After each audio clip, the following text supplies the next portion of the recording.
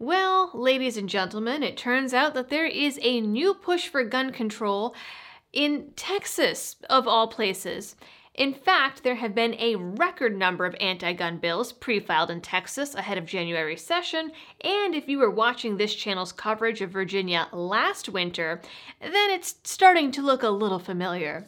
Keep watching for the details and the déjà vu.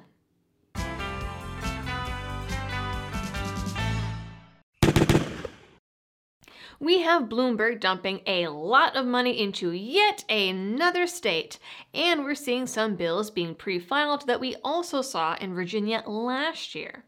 Among this push are bills to ban private sales, criminalize self-defense, raise the age to buy a gun, two assault weapons bans, and even a bill to eliminate certain requirements for gun-free zone signs at the exact same time, coincidentally, that Bloomberg happens to have filed a lawsuit arguing that the signage requirements for gun-free zones are a violation of the First Amendment.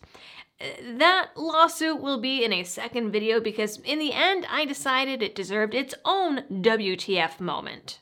It's okay, I guess. Looking at these bills, I guess this really shouldn't surprise me as much as it does, seeing as Texas did create leftist darling Beto O'Rourke, and he got much more support than I would have thought.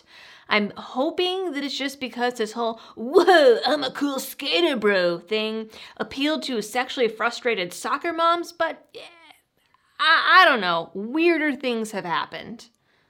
Before we take a look at the bills, this video is brought to you with the help of Blackout Coffee Company, and I am super excited to be partnering with them. They are so pro-Second Amendment that they have an entire Second Amendment flavor line and a 1776 flavor line.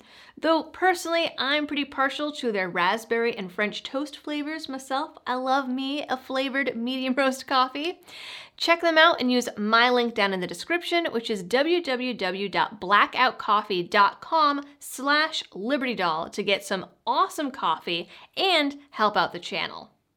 So let's take a look at these bills. First up, HB 118, pre-filed by Representative Ortega.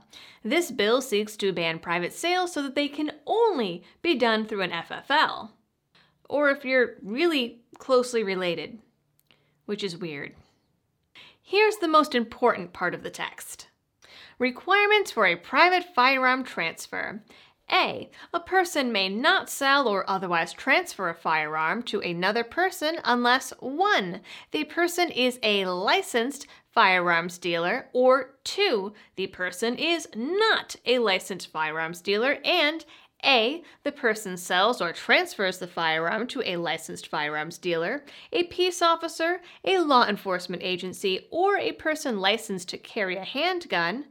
B. The transfer and the transferee are related within the second degree or the third degree as defined by the government. Or C. Before delivering the firearm to the person to whom the firearm is being sold or transferred,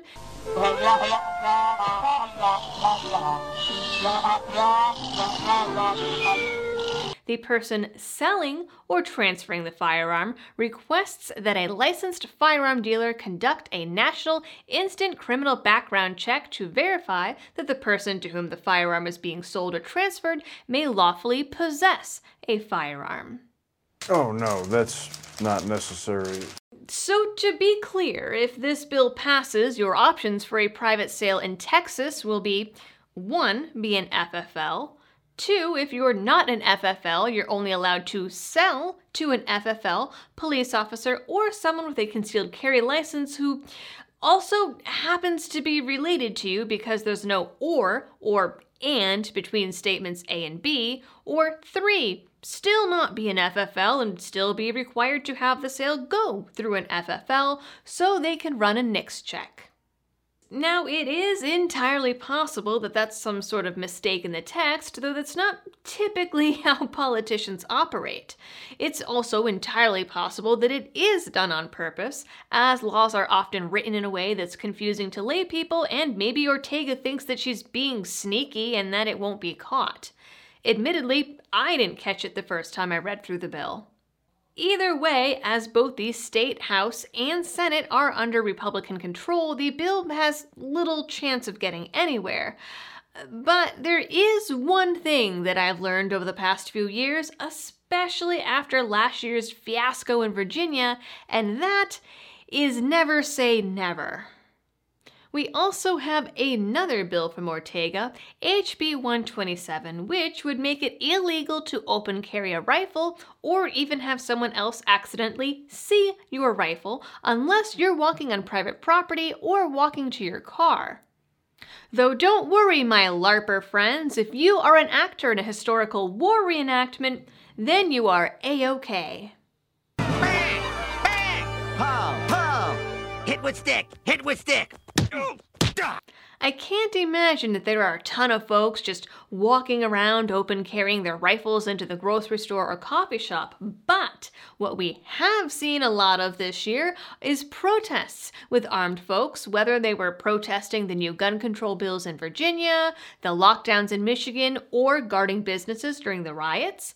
So to me, this is probably aimed at protests. Can't have any of those First Amendment rights lying around here. Next are two red flag laws, HB 164 and 395. They are your standard red flag bills, except for a couple key components that I found to be a little interesting. First, the person filing the risk protection order can be a family member, attorney, cop, or any member of the person's household, which means they don't actually have to be related. Second, when filing, medical and mental health records have to be turned over to the courts. This one I have mixed feelings about. On the one hand, it suggests that they want proof that this person is, in fact, dangerous. One of the requirements is that this danger is born out of a serious mental illness. But Texas code also defines serious mental illness as actual serious mental illnesses like schizophrenia or other psychotic disorders, but also as depression and obsessive compulsive disorder. While some people can have very serious cases of depression and OCD, I would not generally consider them seriously mentally ill. And remember, I'm a therapist.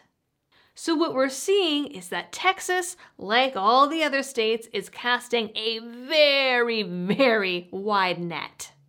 Not to mention, the very nature of having to hand over medical and mental health records is a HIPAA violation. You don't even have to hand those things over for an inpatient hold, because that is privileged information. Typically, the only way that full records get out is if there's a subpoena, because therapists write notes in shorthand and with clinical jargon and abbreviations that your average random person and average random court clerk or magistrate is just not going to understand.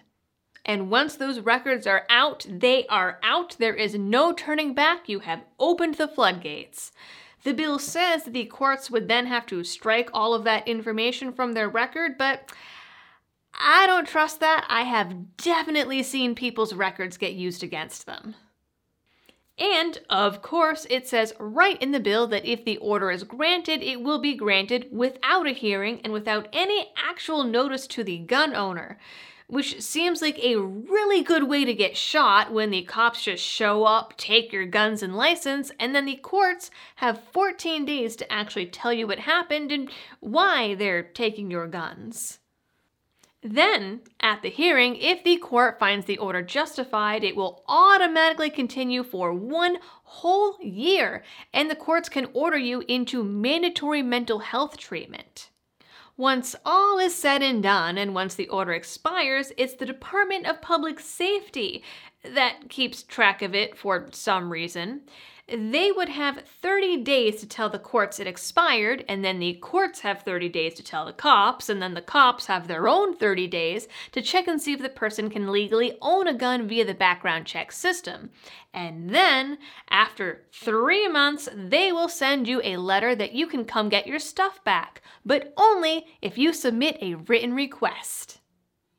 But because Ortega really cares about you, her bill makes it so that if they decide that you can't get your guns back and then they turn around and sell them, they'll give you some of the money after they take out a bunch of fees, which probably leaves you like $20 because you know they are not getting market value. Oh, good. That makes me feel so much better. House Bills 172 and 241 are super fun ones, the latter filed by Ortega, and are basically copies of the 1994 assault weapons ban, banning rifles with any of 6 evil features, semi-auto shotguns, pistols or rifles with fixed mags of over 10 rounds, various gun parts, and, well, you know what? If you want to know what it bans pretty much word for word, then all you need to do is go and look at the assault weapons bans that were filed in Virginia last year. Weird, isn't it? But there's more. Bills HB 178 and 234 both ban magazines of over 10 rounds. HB 201 would repeal Texas's campus carry law. And HB 231 was also pre-filed by Ortega. It would make it illegal for anyone under the age of 21 to own an assault weapon, even though she's trying to ban them altogether anyway because government loves redundancy. The only exception would be for cops and the military. We also have HB 236, which in and of itself isn't the most important of these bills by any stretch, except that it's been filed while there's also an Everytown lawsuit on the docket that argues that the signage requirements for gun-free zones are a violation of free speech. Texas has certain requirements for its gun-free zone signage, as many states do. This bill would eliminate some of the requirements for those signs, making it easier for businesses to ban licensed to carry holders. And honestly, it's already pretty easy. The current required language is available online, and really the only other requirements are that the sign use contrasting colors and the letters be an inch big. And of course that the sign has to be easily visible by the public. This bill would instead basically allow the sign to fly as long as it's legible and make the government provide a printable version that anyone can download off the website and then just tack onto a wall. I mean, yes, private property rights and all that, but the Democrats are basically handing them out like candy with a very encouraging, "Take this, it's dangerous to go alone." Representative Terry Meza, who is on several of these bills, also filed HB 196. This is a doozy and seeks to repeal parts of Castle Doctrine. This bill would still allow people to use deadly force to defend themselves against murder, kidnapping, or sexual assault, but would make it illegal to use deadly force in cases of robbery and aggravated robbery. Now, in Texas, aggravated robbery means the perp has a gun or other deadly weapon and or roughs you around a bit. The bill also requires that this happens in your own home as opposed to the current version, which only asserts that you have to have a right to be wherever you are if and when the deadly force is used. But here is the best part. You are only allowed to use deadly force if you are unable to safely retreat under this bill. That's right, if this bill passes and someone breaks into your house, you have a duty to try and retreat first, and then you have to let them beat you up, wave a gun in your face, and take your stuff. No, I think emphatically not. When Meza made a public comment about her new bill, she said, "I'm not condoning stealing, it's against the law, but it's not an offense that is punishable by death." Do you remember where we heard that before? Ah, yes, I believe it was during the months and months of riots and looting. And of course, just to be sure that it's more difficult to protect yourself in your own home, Meza also filed HB 185, which would require your guns to be locked up at all times or else face a Class B misdemeanor, which can be stacked onto other charges. You see, it's for the children and the criminals. These bills are just the highlights, or lowlights, I guess, as they are downright awful. And I know there's probably more than a few people watching this and saying, oh, it'll never happen in Texas. But remember, there were a lot of folks that said it would never happen in Virginia, and, well, it did. It'll certainly be interesting to see where these bills go, how much support they drum up, and if we're going to see any Virginia-style pushback. That, I guess, will be illegal under those bills.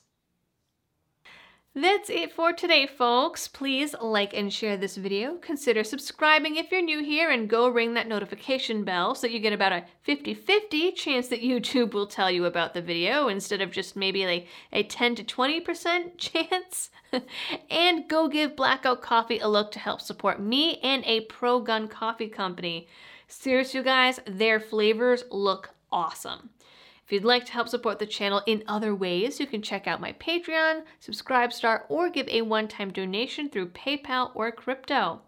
Until next time, thanks for watching, stay safe, and happy shooting.